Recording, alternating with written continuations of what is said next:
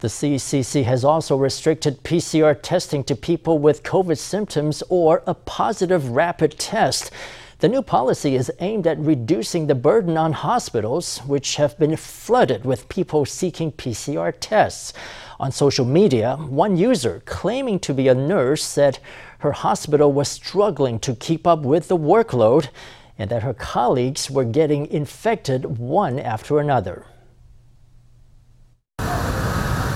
Outside the ER, rows of people wait for a PCR test. Inside, medical staff rush to attend to the crowd. On the internet, reports are swirling that the healthcare system is under strain. One internet user who claimed to be a nurse said that her hospital colleagues were getting infected one after another. She says that ambulances were bringing patients over so quickly that at one point there were only 2 nurses for every 50 patients. There is no need for such a situation. If you don't have symptoms, do not go to the ER. It puts a lot of pressure on medical staff. There are people coming to the ER with no symptoms or only mild symptoms. You should only come if you have symptoms. For example, if you have a chronic condition or a severe fever, breathing difficulties, and so on. These are the patients that should come to the ER. We should try to leave ER capacity for patients with severe symptoms. Doctors and nurses appeal to the public to not waste medical resources. With non-emergency patients flooding ERs and putting pressure on the health system, Health Minister Chen Shizhong announced 5 countermeasures on Monday.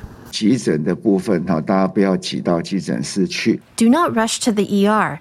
Go to emergency testing stations set up by local governments and get tested there instead. Hospitals with emergency clinics should set up specialized clinics for COVID and for patients with fevers. These clinics are for patients with mild symptoms or no symptoms at all who have tested positive on an at-home antigen test. They can be assessed for testing and provided with medical attention. People with no COVID symptoms must show a positive antigen test in order to get a PCR test. Home isolation or home quarantine will be dealt with as per previous regulations. We would also like to encourage local clinics to provide testing services. Hospitals should launch contingency mechanisms to limit capacity and deploy manpower to assist with testing, reporting, and managing patient beds. With local cases going up, the medical system is feeling the strain, especially at emergency clinics. Taiwan started on-campus vaccinations for children aged 6 to 11 on Monday. Students in that age group are eligible to receive a half dose of Moderna. Amid concerns over the vaccine's side effects, some schools report that only 30 to 40% of eligible students got a jab on Monday. Elementary school students get a COVID vaccine shot. Children aged 6 to 11 are now eligible to get vaccinated to boost their defenses against the disease. It's a big moment for the kids, and the nurses hover closely, asking a seemingly endless stream of questions. As the recipients are young students, the medical team can't afford to be careless in monitoring their health before and after vaccination. Parents should watch their children's health closely for 2 weeks and then take them to see a doctor if they develop fever or fatigue. Those are the main side effects. It's just something we have to accept. Children have more active immune systems, which allow them to acquire antibodies faster. They acquire antibodies very quickly. Located in Taoyuan's Guishan district, Dakeng Elementary School reports that out of 154 students eligible, only 73 signed up for inoculation. In the end, only 66 of those students got their shots, or about 42% of all eligible students. Over at Zhanghua's Tanqian Primary School, only 10 students got vaccinated for COVID. We have 28 eligible students at our school. 10 students is about 35% of our school. Their parents had a very thorough read of the consent form and ended up agreeing to let their children be vaccinated. Some schools report that less than half of all students received a shot. They said they had the fully informed consent of those students and their parents. I spoke with my kid, and mentally, he wasn't ready to get the vaccine so fast. He'll get vaccinated after he gets used to the idea. I'm more at ease knowing that I won't get severe symptoms. My parents wanted to know what I thought. In the end, I just got Moderna. Pfizer's vaccines for children are soon to become available in Taiwan. On Monday, the education minister reiterated that Moderna vaccination was not mandatory for children. Parents don't have to rush to make a decision now. They can consult the relevant physicians and experts when the time comes. Parents who need to stay at home to care for their children after vaccination can take epidemic care leave. It's a support measure for parents. With the epidemic escalating, outbreaks are hitting more and more schools.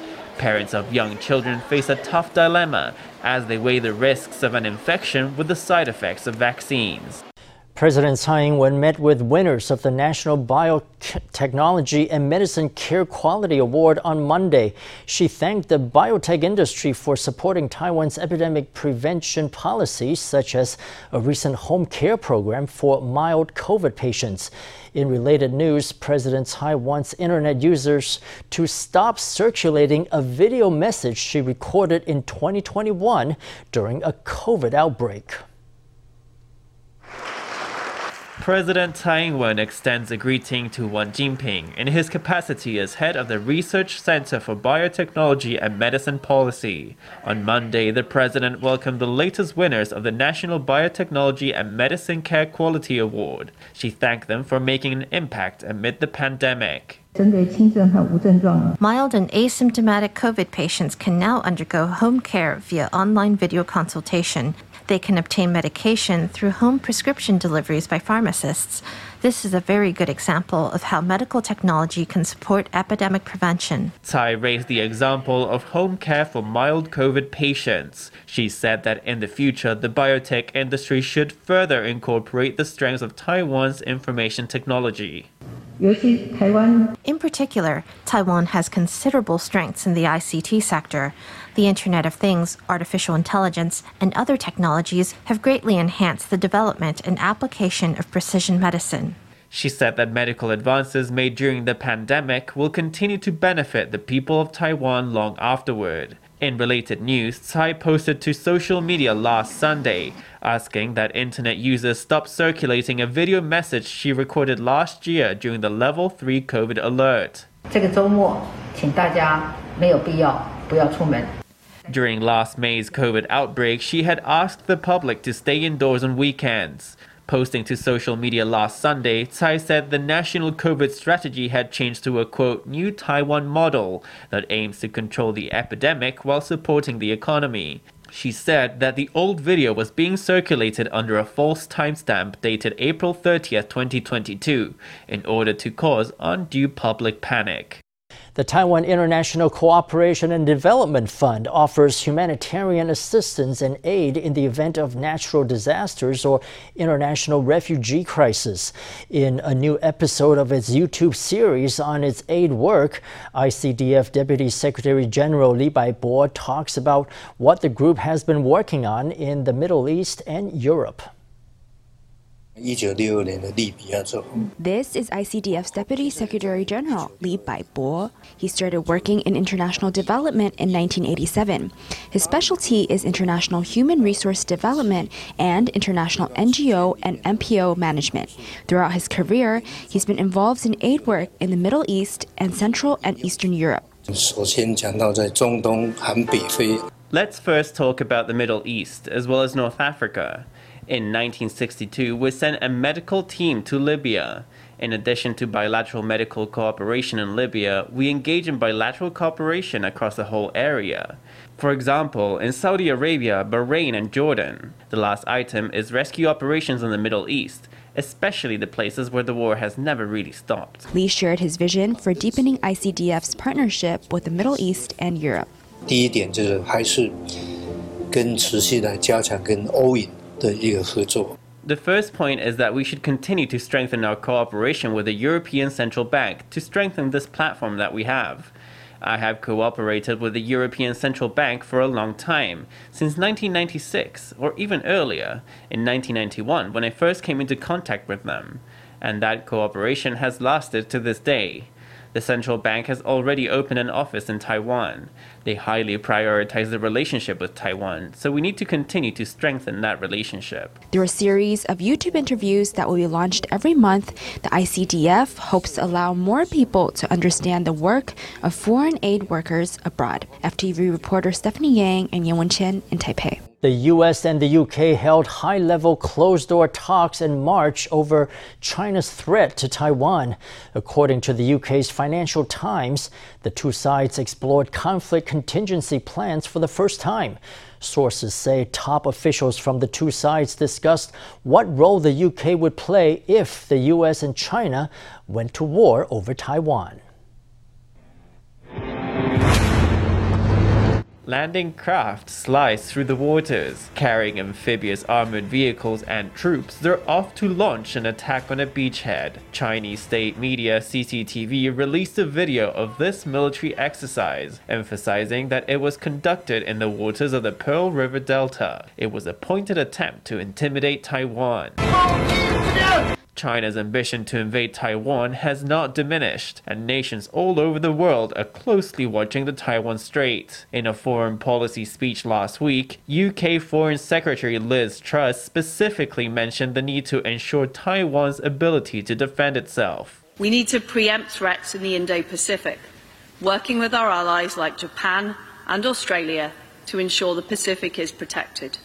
And we must ensure that democracies like Taiwan are able to defend themselves. It was a rare mention of Taiwan by a British politician. According to the UK's Financial Times, the UK and the US held closed-door talks on the Taiwan Strait in early March during a broader meeting on Indo-Pacific strategy. The US was represented by White House Indo-Pacific Coordinator Kurt Campbell and Laura Rosenberger, its top National Security Council official on China. They met with senior UK representatives discussing conflict contingency plans for the first time. The dialogue explored the role that the UK would play if the US and China went to war over Taiwan. According to an unnamed UK official, this meeting was the two sides' highest level and most significant discussion on Taiwan to date. They are sharing intelligence, partly because of the AUKUS partnership. Following the outbreak of war in Ukraine, the US, UK, and even some NATO countries, how are they viewing the problems of the Indo-Pacific? It's clear that they're not going to brush aside the security issues of the Indo-Pacific, the Asia-Pacific, or the Taiwan Strait. According to the scholar, the US-UK dialogue reflects how amid the Russia-Ukraine war, Washington is involving more of its allies on the defense of Taiwan. Its strategy appears to internationalize the Taiwan Strait to reduce the chances of war, he said. Well, tax season is underway. On the first day of returns filing, the National Taxation Bureau provided face-to-face service outdoors to reduce the risk of viral transmission. Taxpayers can make a service appointment online or over the phone. Even so, the wait times were long on Monday, and many locals complained about having to waste their time. The finance minister promised that adjustments would be made to speed up the tax filing process. 彼此的时间嘛，那网络报20钟跳1号，太扯了吧？8点半就到了，现在已经40分钟了，我觉得速度太慢。它其实网络它应该多开几个柜台。连这个是第一天的时候，5月1号第一天的时候，就是有这种情况产生哈，所以我想我们也会视情况在。In previous years, on the first day of tax season, this same situation occurred. So I think that we will ask the National Taxation Bureau to make adjustments based on demand, to open a few more counters if they have the manpower to do so. Taxpayers who need face-to-face service can call for an appointment or book a time online. After they arrive at their chosen time and location, they'll need to take a number and wait for a counter. The Finance Ministry encourages taxpayers to file their returns online using their smartphones. This year's tax deadline has been extended to June 30th due to the pandemic. The Consumers Foundation is warning of the dangers of buying medicine from dubious sources. A recent survey of traditional Chinese medicines found that several businesses offer medicines containing ingredients that were not advertised. The extra ingredients were taken from Western medicine. All the counterfeit medicines came from unclear sources or were purchased from overseas. Samples taken from Taiwanese pharmacies and hospitals were all found to be appropriately labeled. These bags are full of traditional Chinese medicines tested by the Consumers Foundation and found lacking. This medicine claims to be strengthening and to relieve joint pain. Tests found that it contained diclofenac sodium, an anti-inflammatory painkiller.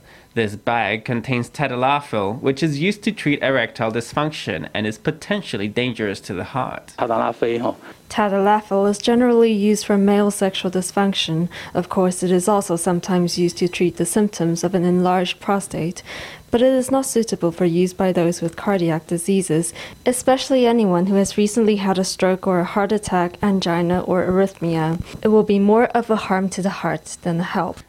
Unscrupulous businesses have been found adding Western drugs to traditional Chinese medicine recipes to produce faster results. In its latest survey, the Consumer Foundation tested 45 traditional Chinese medicine samples. Those from Taiwanese hospitals and pharmacies all passed the tests.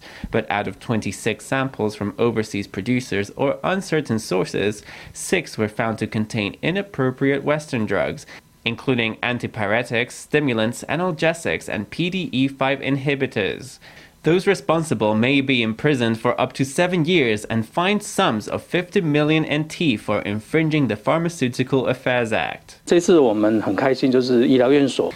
we're very happy that all the medicines from medical institutions, pharmacies, and medical retailers were up to standard. The failed samples were all from unclear sources, such as friends passing them on, or mail order, or online retailers. So when you buy medicines, the source needs to be very clear. The Consumers Foundation warns that taking mixtures of Western and traditional Chinese medicine can not only reduce any positive effects, but may also be dangerous. They advise the public to procure medicines only through official channels and to be skeptical of exaggerated claims about the efficacy of drugs to avoid counterfeit products. As the pandemic spreads, it's often older adults who are the most vulnerable. Many older people may be increasingly anxious about leaving the house. The Fishermen's Association in Keelung has stepped up to help make things just a little easier. They're cooking up delicious and nutritious lunchboxes and delivering them to the doorsteps of older neighbors. Let's go take a look. A Fishermen's Association canteen. A chef fries eggs and stirs carrots. A flying fish roast sausage is fried and then diced for easier chewing and topped off with a magnificent Atlantic mackerel. This type of fish is quite fatty. For older people who are having trouble eating, this is the best type of fish. It doesn't have many bones, but it's very nutritious. What a treat! Aside from the local catch of Atlantic mackerel from the harbor, a nutritionist has put together a delicious menu. The boxes are made with all the care in the world to give to local older adults.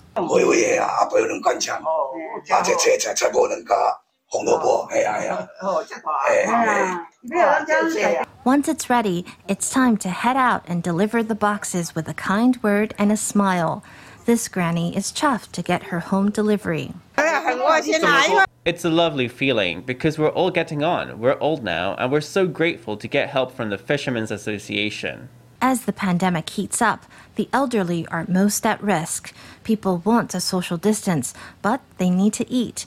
Keelung Fishermen's Association volunteers have created this healthy lunchbox, low in fat and salt, to distribute to older adults who live alone.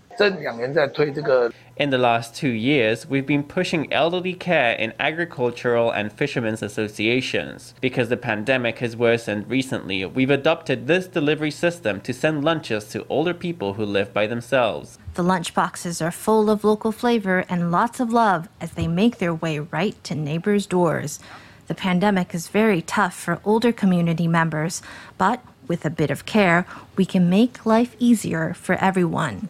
The Taiwan men's recurve team has made it to the top of the world archery rankings after winning gold at the Hyundai Archery World Cup Stage 1 in Turkey. The team consists of Wei Junheng, Tang Zhijun, and Su Yuyang. Their gold medal in Turkey gave them 112.5 ranking points, taking their total to 363.75. With that, they moved up 4 places on the rankings, displacing South Korea to rank first in the world.